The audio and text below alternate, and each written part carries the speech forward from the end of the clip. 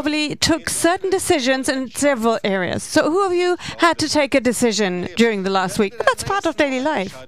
And who of you will have to take decisions in the coming week? Okay, everyone. So the Bible actually speaks about our decisions and how to get quality to our decisions before God, whether they make sense or not. So there are things that we are praying for, and usually in most churches, people do pray this prayer. It's the prayer that Jesus taught his disciples. We can read that in Matthew 5, verse 16, where it says, "Your kingdom come, your will be done, as it is in heaven, let it be on earth." And so we know it so well that actually it doesn't stir anything within us, even though this phrase is an actual revolution. And that is the very prayer that Jesus taught his disciples. And today, we shall be thinking about the will of God. What is God's will for my life? Or when I take decisions, which decisions are the ones that I do in agreement with the will of God? Do I have to listen to it each time? What is best? Or where can I just go ahead? How can I receive the will of God? Or is that just for big decisions, like finding a job or a partner? What's the will of God? Why is this so important? But actually, this is one of the most crucial questions in your life and our lives. So, the will of God is not just something for the beginning of your walk with Jesus when you just come to faith, but the will of God keeps being important every day, over and over again. So God has got a perfect plan for your life, we know that. And we want to take a look at a word here, found in the prophet Jeremiah. And this speaks about his calling. And the word of the Lord came to me. That's Jeremiah 1, verse 4 and 5. Before I formed you in the womb, I knew you. Before you were born, I set you apart. I appointed you as a prophet to the nations. So, we need to understand one thing right at the beginning. God has got a perfect plan for each one who follows him, for each believer. So even before you were born, the Lord had a plan prepared already for you. Here we see it with Jeremiah, before even the beginning. And when you and I, when we were born, there was a secular or even satanic plan, but also there was the plan of God for you. Two very different possibilities. And then the very minute when you gave your life to Jesus, when you were saved,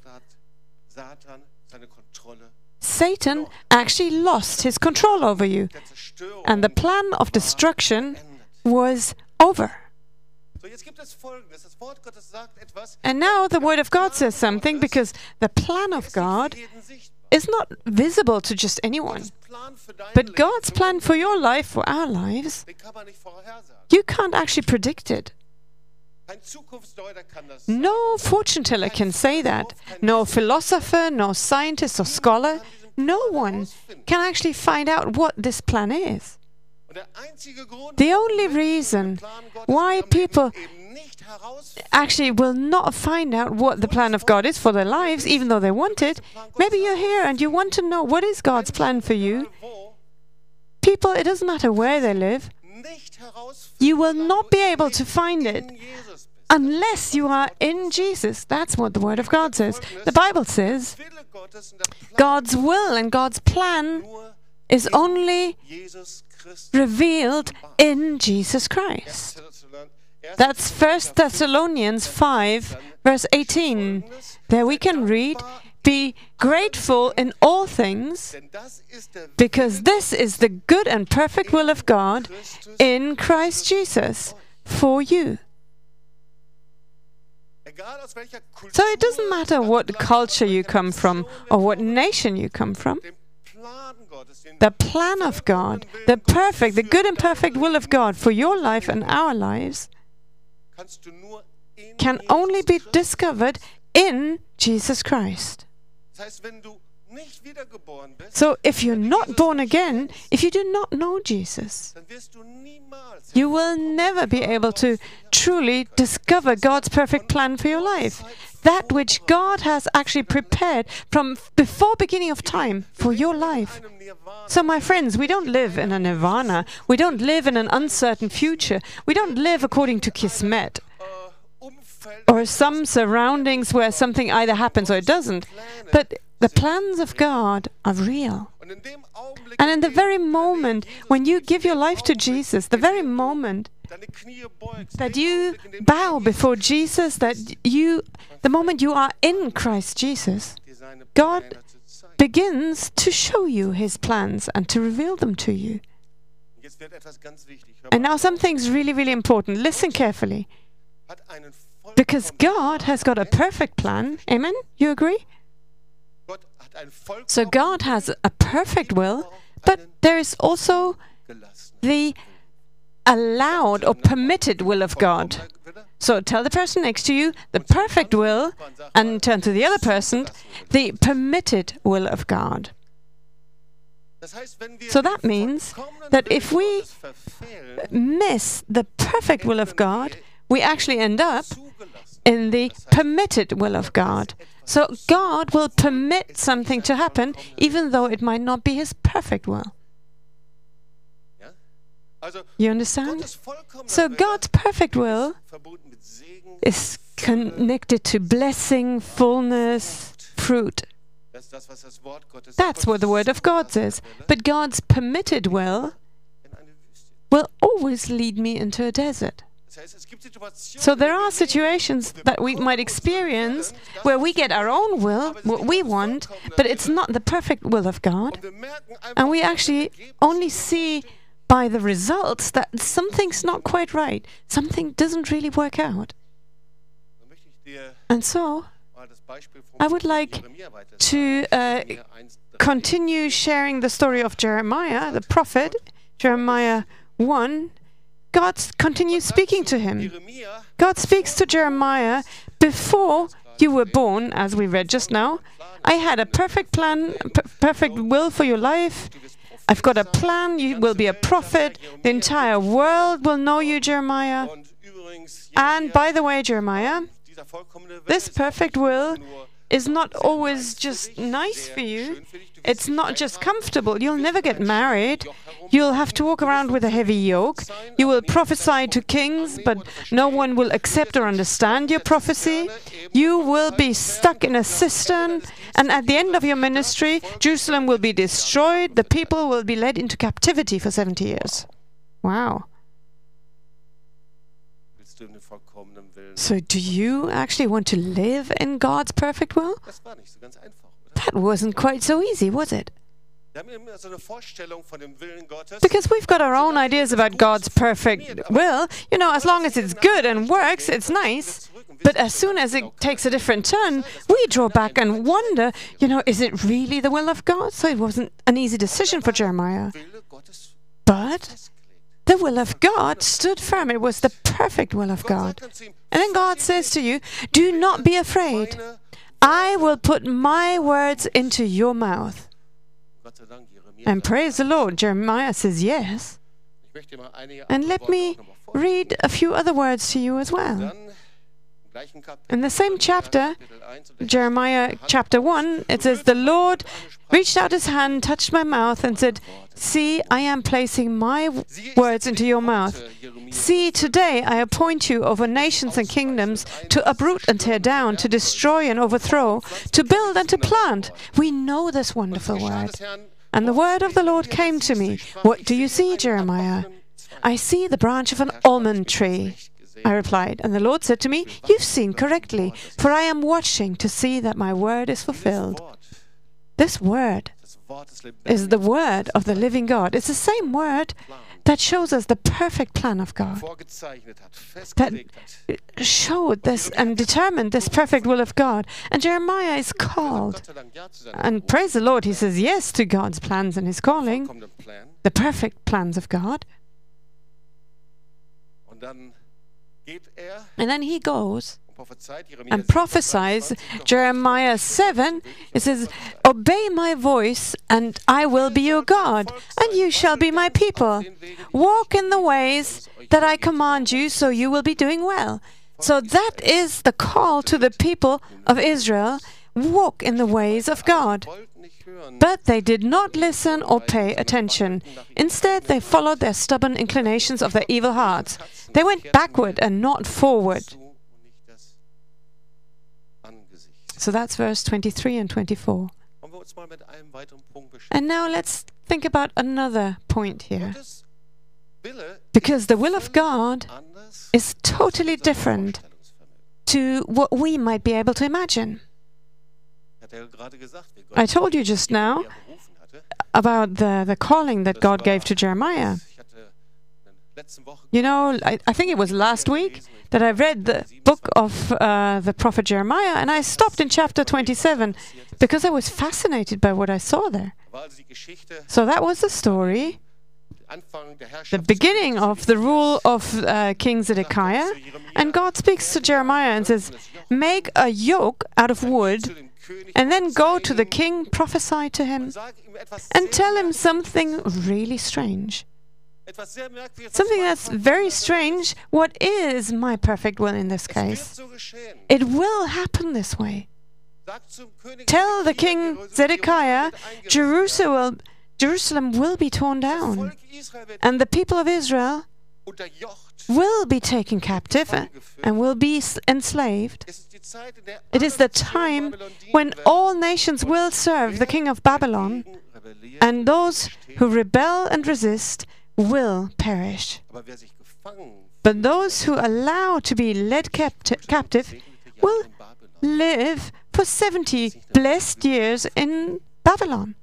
Isn't that a strange kind of prophecy? Just believe. Just think about it. Someone goes to the king and says, "I want you to accept the word that Jerusalem will be destroyed, it will be taken captive, the people of Israel will be exiled." So he prophesies disaster over the people of Israel. Can you imagine this? I don't know what your response would have been, because usually we prefer good prophecies. Someone comes to you and prophesies, "Oh, you will have good years and there'll be lots of fruit." And these are prophecies that we are receiving and that do agree with the Word of God. But if somebody comes and tells you something completely contrary, something totally different to what your life's been like up to now, others than your ideas, even differently to what your idea of God may be like, and everybody goes crazy. The king Zedekiah, all his prophets, everyone goes crazy, and they say, "This can't be the will of God." Disaster and war prophesied instead of peace. You are a liar, Jeremiah. You are just lying. The Lord has not sent you. This is not possible. And then Jeremiah 29. Jeremiah spoke to the entire people of Israel. You don't want to listen, is what the Lord says, and therefore you will be led captive, and therefore judgment will come over you. And when I read this, I thought, wow, that really is taken from real life. The people of Israel, Zedekiah, the king, the prophets, they have closed ears, they've got a closed heart. Their ideas are so stubborn and are so governed by what God should be doing, is supposed to be doing. They can't hear from Him anymore. The plans of God do not fit into their ideas. And that's why they resisted God. And how easy it is to understand, because who wants a prophecy like that? You know, war, destruction, terrible things that are to come. And then you can read here how they burned the scroll with the prophecies, and they slandered Jeremiah as a traitor, and then they threw him into the cistern. And I am wondering, how is this possible? That you are actually so mistaken about the will of God. How can that be today? I mean, it's possible, right? It is possible that you can be so mistaken about the will of God, even though my ideas might look so nice. If I have the right ideas, maybe like you are a Christian, you follow Jesus, you're in a church, maybe even this church, and yet you can just really walk past the will of God and His plans. So how is that possible? Was that God's intention, destroying Israel, bringing disaster, having the terrible things happen? Because that's what the kings thought. But let's take a look at the heart of God. They were not able to grasp God's ideas, because God says that His thoughts are higher than our thoughts. And if we then continue reading in Jeremiah 29, this is what the Lord Almighty says: when 70 years are completed for Babylon, I will come to you and fulfill my gracious promise to bring you back. Oh, Zedekiah, if you'd only known that, if you had opened your heart, if you truly had been willing to listen to God's will, if you'd been willing to lay down your own ideas and not be limited by what you think God should be doing. And then God says, for I know the plans I have for you, declares the Lord. I know. Did you ever doubt? Plans to prosper you and not to harm you. Did you ever think that I had plans of suffering for you? Plans to give you hope and a future. Then you will call upon me and come and pray to me, and I will listen to you. You will seek me and find me when you seek me. And when you seek me with all your heart, I will be found by you. That's the heart of God. And then one chapter later, He says, I will heal you and restore you. I will heal your wounds, says the Lord, because they call you exiled, the one nobody asks about. And then Jeremiah 31, the Lord appeared to me from afar. I have loved you from ever and ever, and I have sought you out. The heart of God is melting with love for His people. And there you have Jeremiah, who proclaims the word of the Lord. And then you've got Zedekiah, the false prophet, and their ideas about the plan and will of God are so wrong. But so many times we have completely warped ideas about the will of God. We've been formed like this. Just even by hearing the word will, the will of God, we immediately have associations of misused authority, abuse in maybe our parents' home, or even German history, negative experiences. If you talk to someone, you know, immediately they bring all these examples. And for many, the will of God is something where they're extremely suspicious, like Zedekiah and the people of Israel. And many are so afraid of the will of God, just like Adam and Eve. Do you remember? You know, in Genesis 1, in the story of creation, at first they walked with God, they had fellowship with Him, glorious times with the Father in heaven. And then there was sin. And they took a wrong decision. They just decided something in the wrong way, and immediately afterwards they started to be afraid of God, of His plans, His will. So there was mistrust and suspicion. They were afraid of the will of God, and that's a mark of the world and creation that has been separated from God, that has fallen, and that now tries to raise itself above God. That's a totally wrong idea that we still carry in ourselves. And now there is Jesus. And Jesus teaches His disciples, because the disciples come to Him and say, Lord, teach us how to pray. And then there is Jesus, the Son of the living God, and He says, I don't do anything else but the will of the Father. So every word that He teaches His disciples was birthed by the Father in heaven. And He teaches them, your kingdom come. Let that be your daily prayer.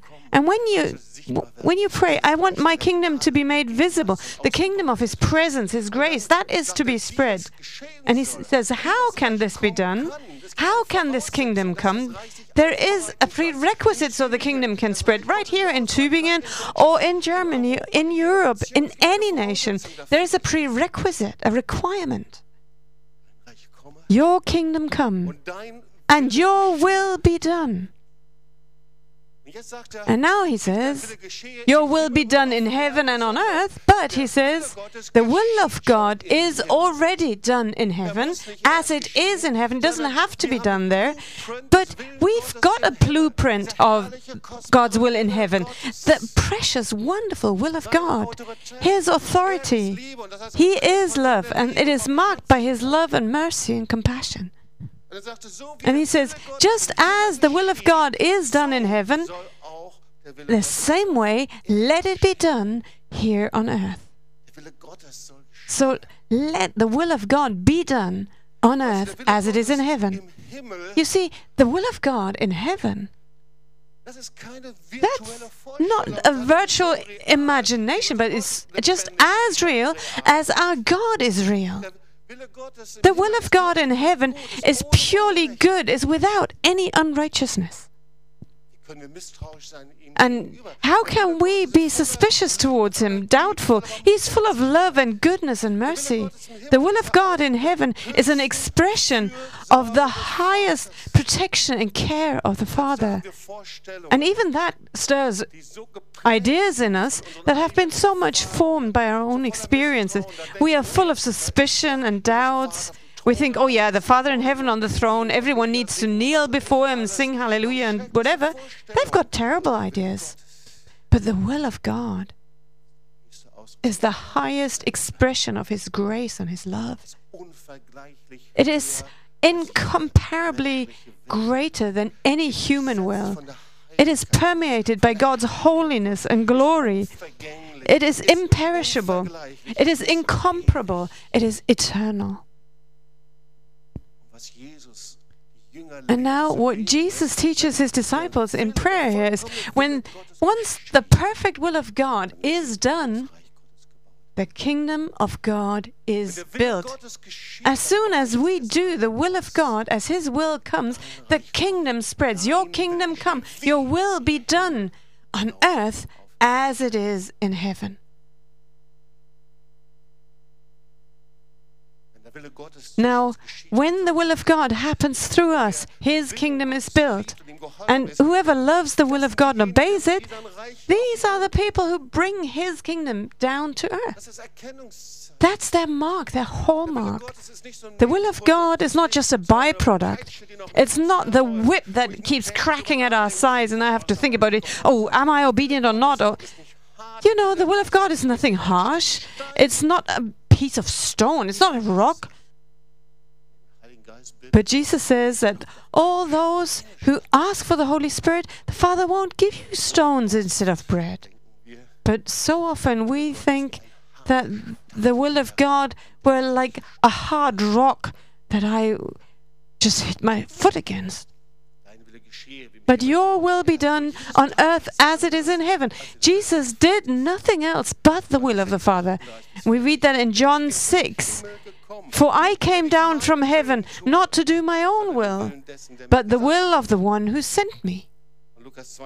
And Luke 22, we know in the Garden of Gethsemane, when he was in the battles and sweating blood and water, Father, he says, take this cup from me, but not my will, but your will be done. The will of the Father is so perfect and so incomparably great. And now last week, when I was praying to think about this passage, I was seeking God. It was like a vision that I had of how precious the will of God is. Even in the Psalms, we can see that the will of God is more precious than silver and gold. It's more precious than anything we could receive. The will of God is not something we can just take along on the side. But the will of God is so precious because it is born in heaven. The perfect will of God, the perfect plan of God in our lives, to live in it is the most precious thing that can happen to us. And the mark, and that's my next point here, of salvation and eternal life is that your greatest desire is to find out the plans of God for your life and to do His will. That's the mark for salvation and eternal life. So it's a mark that we have this desire. Lord, there is nothing I would like better in this world than living in your perfect will for my life. I'd love nothing more than finding out those plans for my life. There's nothing I'd love more than doing your will. There are a few words that we don't usually like that much in the Bible, and it will be very rare to find them quoted in church.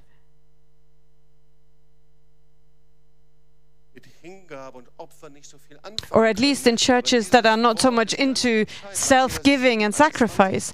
Matthew 7:21, not everyone who calls me Lord, Lord will come to heaven, but only those who do the will of my Father in heaven.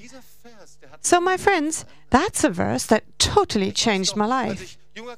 And I still remember when I got saved and was a young believer, well, Jesus should be really proud of me that I've become a believer now.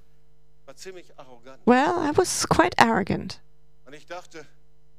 And I thought, well, even the Christians now who led me to faith, my friends, who took me to church with them, I thought, well, they really had a good catch with me. But actually, step by step, I had to learn what it means to be faithful in following Jesus. And the first thing the Lord taught me was, Jobst, you have to learn to do my will. Because it's not enough to get saved. Because that's the open door.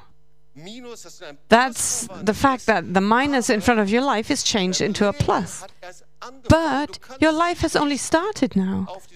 You cannot just rely on that salvation experience and continue living like before. But rather, your life needs to change now. Now you become a follower of Jesus.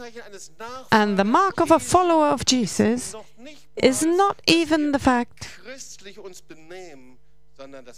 that we behave in a Christian way, but the mark is that I am hungry and thirsty and passionate, and that I have this inner desire to do the will of God. Lord, no longer my will, but your will be done. So, inviting Jesus as Lord over our lives, that means I get my life into agreement with what He wants. So I am no longer the Lord over my life, but Jesus is the Lord over my life. Matthew 12:48 and 50. Jesus says, He replied and said to them, because it was the mother and brothers, his own family, who were outside and waiting for him. And he says, who is my mother and who are my brothers? Pointing to his disciples, he said, here are my mother and my brothers, for whoever does the will of my Father in heaven is my brother and sister and mother. So I think you can't put it any clearer than that. This is what Jesus said. The mark is doing the will of God. So we know that the human will, we know that of our own lives, it's something really very strange. Because we are actually made according to God's image. But this will is not the same for every person. Like every human being has a nose or something, but the will of God might look very different. There might be people who are strong-willed. Well, in German, the word for will and glasses, spectacles, sounds quite the same. So God's spectacles can be strong or not so strong. Like our will can be strong and not so strong. Like a muscle that you need to train. Some people have trained their will very well. They can move things. They can be very dominant. Our will can bring forth good or bad. Our will can influence other people, can subjugate others, can manipulate. At the same time, when we take a look at the will of God, there is no up and down movement, right? Because the will of God is present every day. The will of God is not something that's just somewhere that you experience in a certain place, but it's the same every day. It's present just as His love is present with us every day. And at the same time, the Word of God says, the will of God is good and perfect and pleasing. And so we can only hear the will of God and only distinguish it from other voices and wills when we have actually directed our inner areas, the Bible calls it, when we have our mind focused on Him or our senses. So that takes us to another point. The will of God is present every day. It is there every single day. Every day when the Lord speaks to us. So, on God's part, He is open every day. The question is, are we open every day? And the very thing within us that helps us to receive the will of God is our senses that are focused on God, our inner man. And the second thing is that the will of God, the perfect will of God, His plan, is something that you don't receive just from one moment to the next. You know, when we were thinking about where to study, my wife and I, if we started praying, we talked to our pastor, and we knew God had a calling for us. But then the Lord started speaking about us to go to Tübingen. That was His will, His plan, and praise the Lord, we were able to do that. But we had no revelation about what was going to happen in Tübingen. We had no revelation that we would start a church here, that we'd have TOS ministries. We didn't know anything about the march of life. So the will of God is a progression. Because you can't immediately discover the will of God, but it is progressing in your life. It gets stronger and stronger. You see more and more of it. There are certain points that the Lord is speaking very clearly, yes. But if we look in Romans 12, 1 and 2, brothers and sisters, I admonish you by the grace of God that you give your bodies as a living sacrifice, holy and pleasing to God. Let this be your sensible service to God. And do not be conformed to this world, but be transformed, and now verse 2 is important, but be transformed by the renewal of your mind, so you can test what is the will of God, which is good, so say, which is good, which is pleasing to God, and perfect. So, and this is a progression, okay? You know His will, that it is good and perfect, that it is pleasing. So, and actually one thing to add, the Hebrew understanding here is very visible in this chapter. The understanding of the heart, lev, levab. So in the Hebrew sense, the heart is the seat of the will. So your will is located in your heart. So the heart of God is the place where you take decisions. And the heart of God is the place where I find pleasure in the world of God. So you see, it's a completely different sense compared to mistrust. I am forced to do things, I have to do things. But this is actually connected to what is pleasing to God. So it's good because God's a good God. Even though I might not understand everything, God's will is pleasing because it comes out of His heart. And the will of God is perfect. So He's got a perfect plan, good, pleasing, and perfect. So that's why we find here that we should be men and women according to God's heart. You know why? Not only because He loves us, but who of you wants to be a man or woman according to God's heart? Anyone here? Men and women according to God's heart, these are the ones who actually live according to His plans and His will. And the Lord says, well, you're a man after God's own heart. That means you live according to His plans, in His will. So turn to the person next to you. Tell them, you're a man or a woman according to the heart of God. I hope so. Okay. So the perfect will of God, God is starting to speak about this. But actually, it's possible to say, oh well, Lord, tonight I'll spend this night in prayer because I want to find out the perfect plan of God for my life for the coming 40 years. It may well be possible that you have a good night in prayer, but probably you don't know any more than before. Because the Lord says to you, I want you to follow me step by step. And your job is to seek me.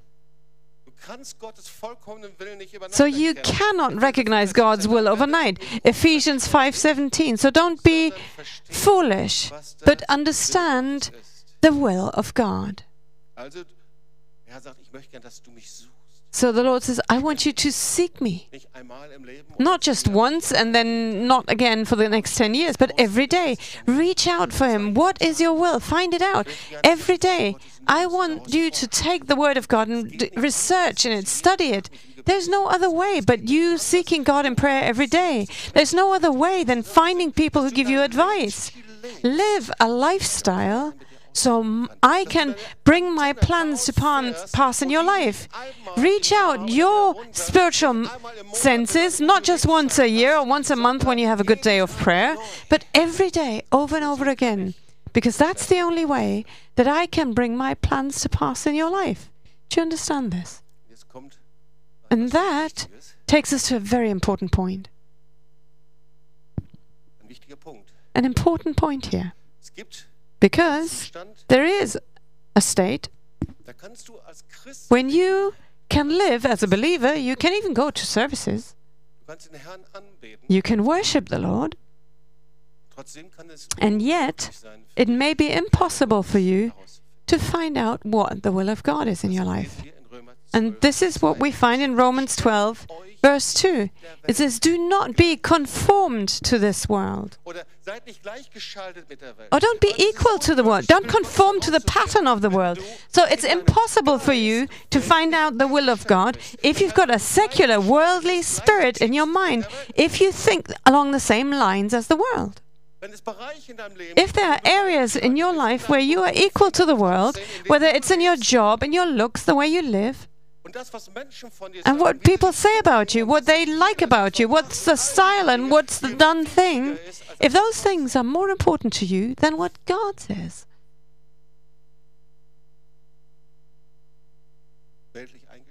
to have a worldly, carnal mind makes it impossible to receive the will of God. That's what Romans 12, 1-2 says. Therefore, I urge you, brothers, in view of God's mercy, to offer your bodies as living sacrifices. And do not conform any longer to the pattern of this world, but be transformed by the renewing of your mind.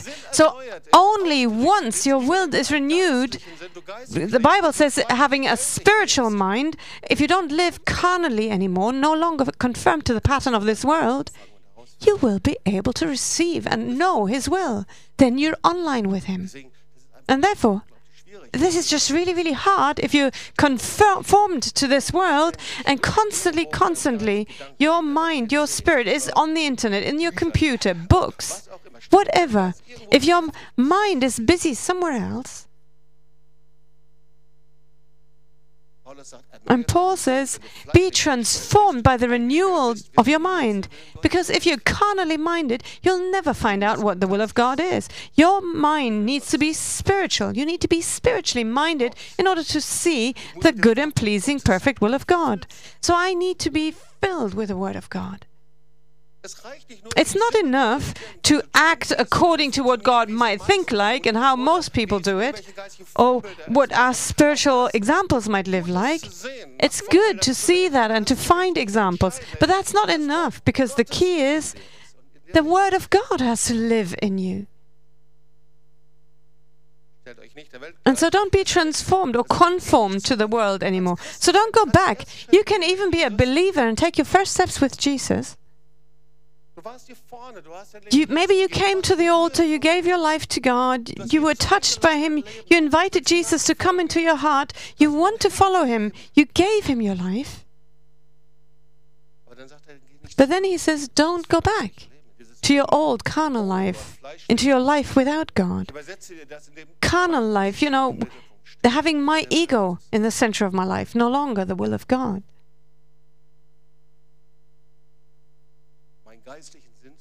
In order to have a spiritual mind, I need to be filled with the Word of God. Because unless that is the case, I'll never be able to find out what the will of God is. I might be able to live a Christian lifestyle, but I'm not online with His will and His plans. So the Bible says only those who are spiritually minded can know my will, know the will of God. And as we said, there is the perfect will of God, and there is the permitted will of God. So the perfect will of God is what God wants, plans of His blessing, plans that might be different to what we imagine, but always born out of His love, His grace, and compassion, born from heaven. That's the perfect will that Jesus prayed for. And it's the same will that He taught the disciples when He taught them the Lord's Prayer. But there is also the permitted will of God. And if you've got a Bible with you, look up Psalm 106, verses 10 to 15. Because this describes the deliverance of Israel from Egypt. And He helped them from the hand of those who hated them. So the people of Israel were delivered from slavery, from the pharaohs, and He saved them from the hand of the foe. The waters covered their adversaries. Yeah, of course, the Red Sea. Not one of them survived. Then they believed His promises and sang His praise. So they were excited. They saw the miracles of God. They saw God's victory. They were so excited. They had done what God had told them to do. You will see the 10 plagues. You will go through the Red Sea. I'll keep you and provide for you. There'll be the pillar of fire and pillar of cloud. They had seen all of that, and they sang His praise. But then verse 13, but they soon forgot what He had done, and they did not wait for His counsel. And then in the Luther translations, they gave in to their craving. They lived carnally, to put it into our modern understanding. And they tested God in the wasteland. But He, and so please listen carefully, verse 15, it doesn't say God resisted them, but here it says, what happened? That's the permitted will of God. But He gave them what they asked for. But He gave them what they asked for. And He sent a wasting disease or a lack, dryness, drought to their soul. So on the one hand, they were happy about what had happened, but they forgot what He had done. They forgot paying attention to Him. They didn't seek Him. They didn't continue doing the will of God. They didn't seek His counsel. They didn't seek His will. And now, see, the same thing happens today. Because so many people, and maybe you're among them as well, I don't know, but so many people are delivered, have an encounter with Jesus. Maybe you even have a wonderful testimony like Sammy and many others. And you go your way, and maybe you're even taking your first steps with Jesus. Something happened in your life. You got to know Jesus. Maybe you come to church and come to church again. Or maybe you come and join online services through internet TV. But you no longer seek His will. You no longer desire to live according to His perfect will. And there's so many people who then say, no, now I will live according to my possibilities. I stop reading the Bible. I won't go to counseling sessions. I won't allow people to tell me anything. God and I, we're a good team. We can do it on our own. I don't ask for advice. I don't allow people to tell me where to go. And that actually produces a host of individualist Christians, a host of people.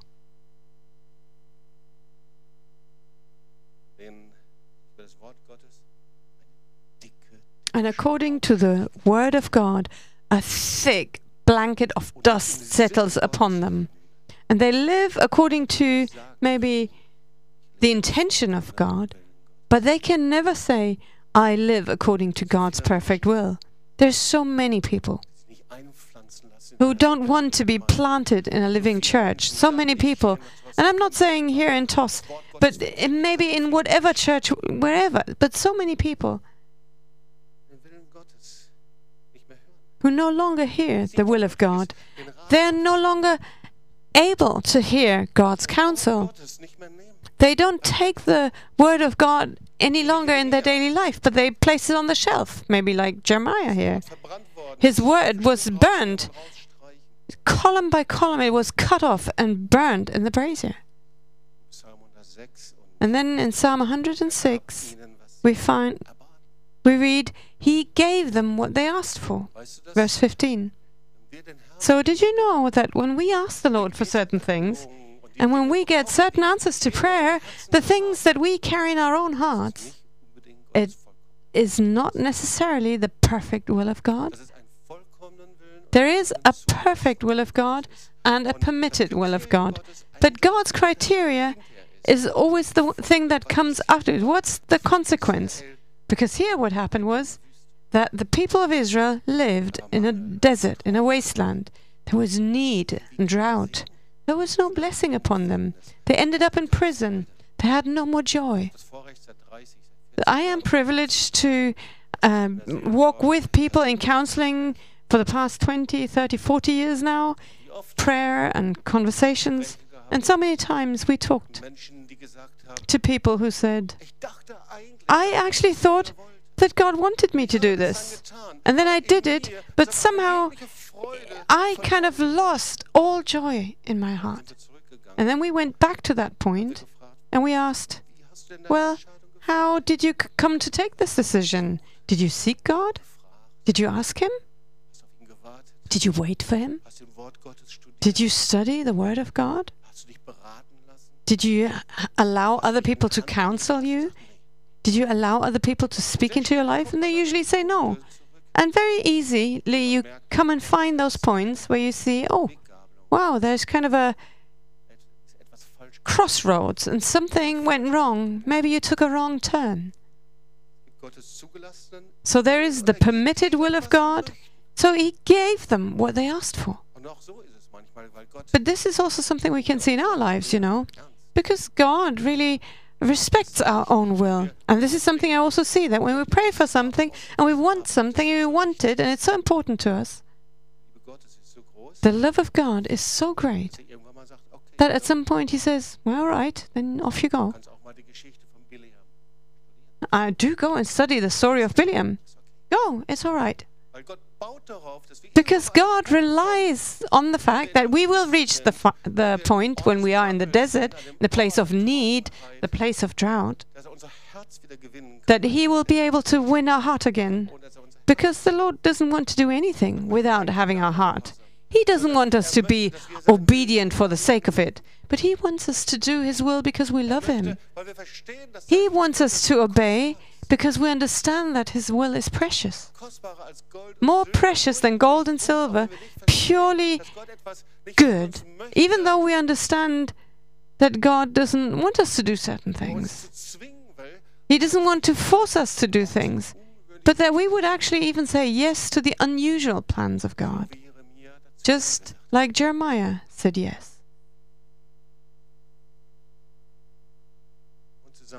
And so let's pray together.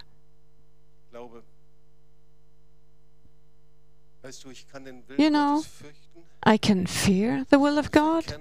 I can mistake Him. I can just neglect Him. I can have a very negative attitude. I can resist the will of God or the plans of God.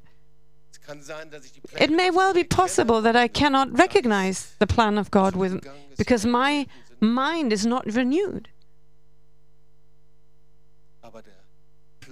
But the plan of God, the will of God, will always lead you into freedom. Into freedom that you don't know yet. Because where the Spirit of God is, there is freedom. And the Holy Spirit takes you. If you say, "Oh Lord, I don't know how to do this," and then He says, "Well, just focus on me. Have your mind focused on me, and I will lead you into all truth. I will lead you to the Father's heart. I will draw you.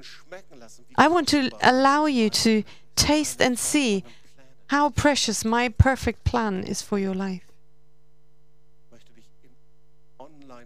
I want to get you online with my plans of blessing for your life." So let's all stand and pray together.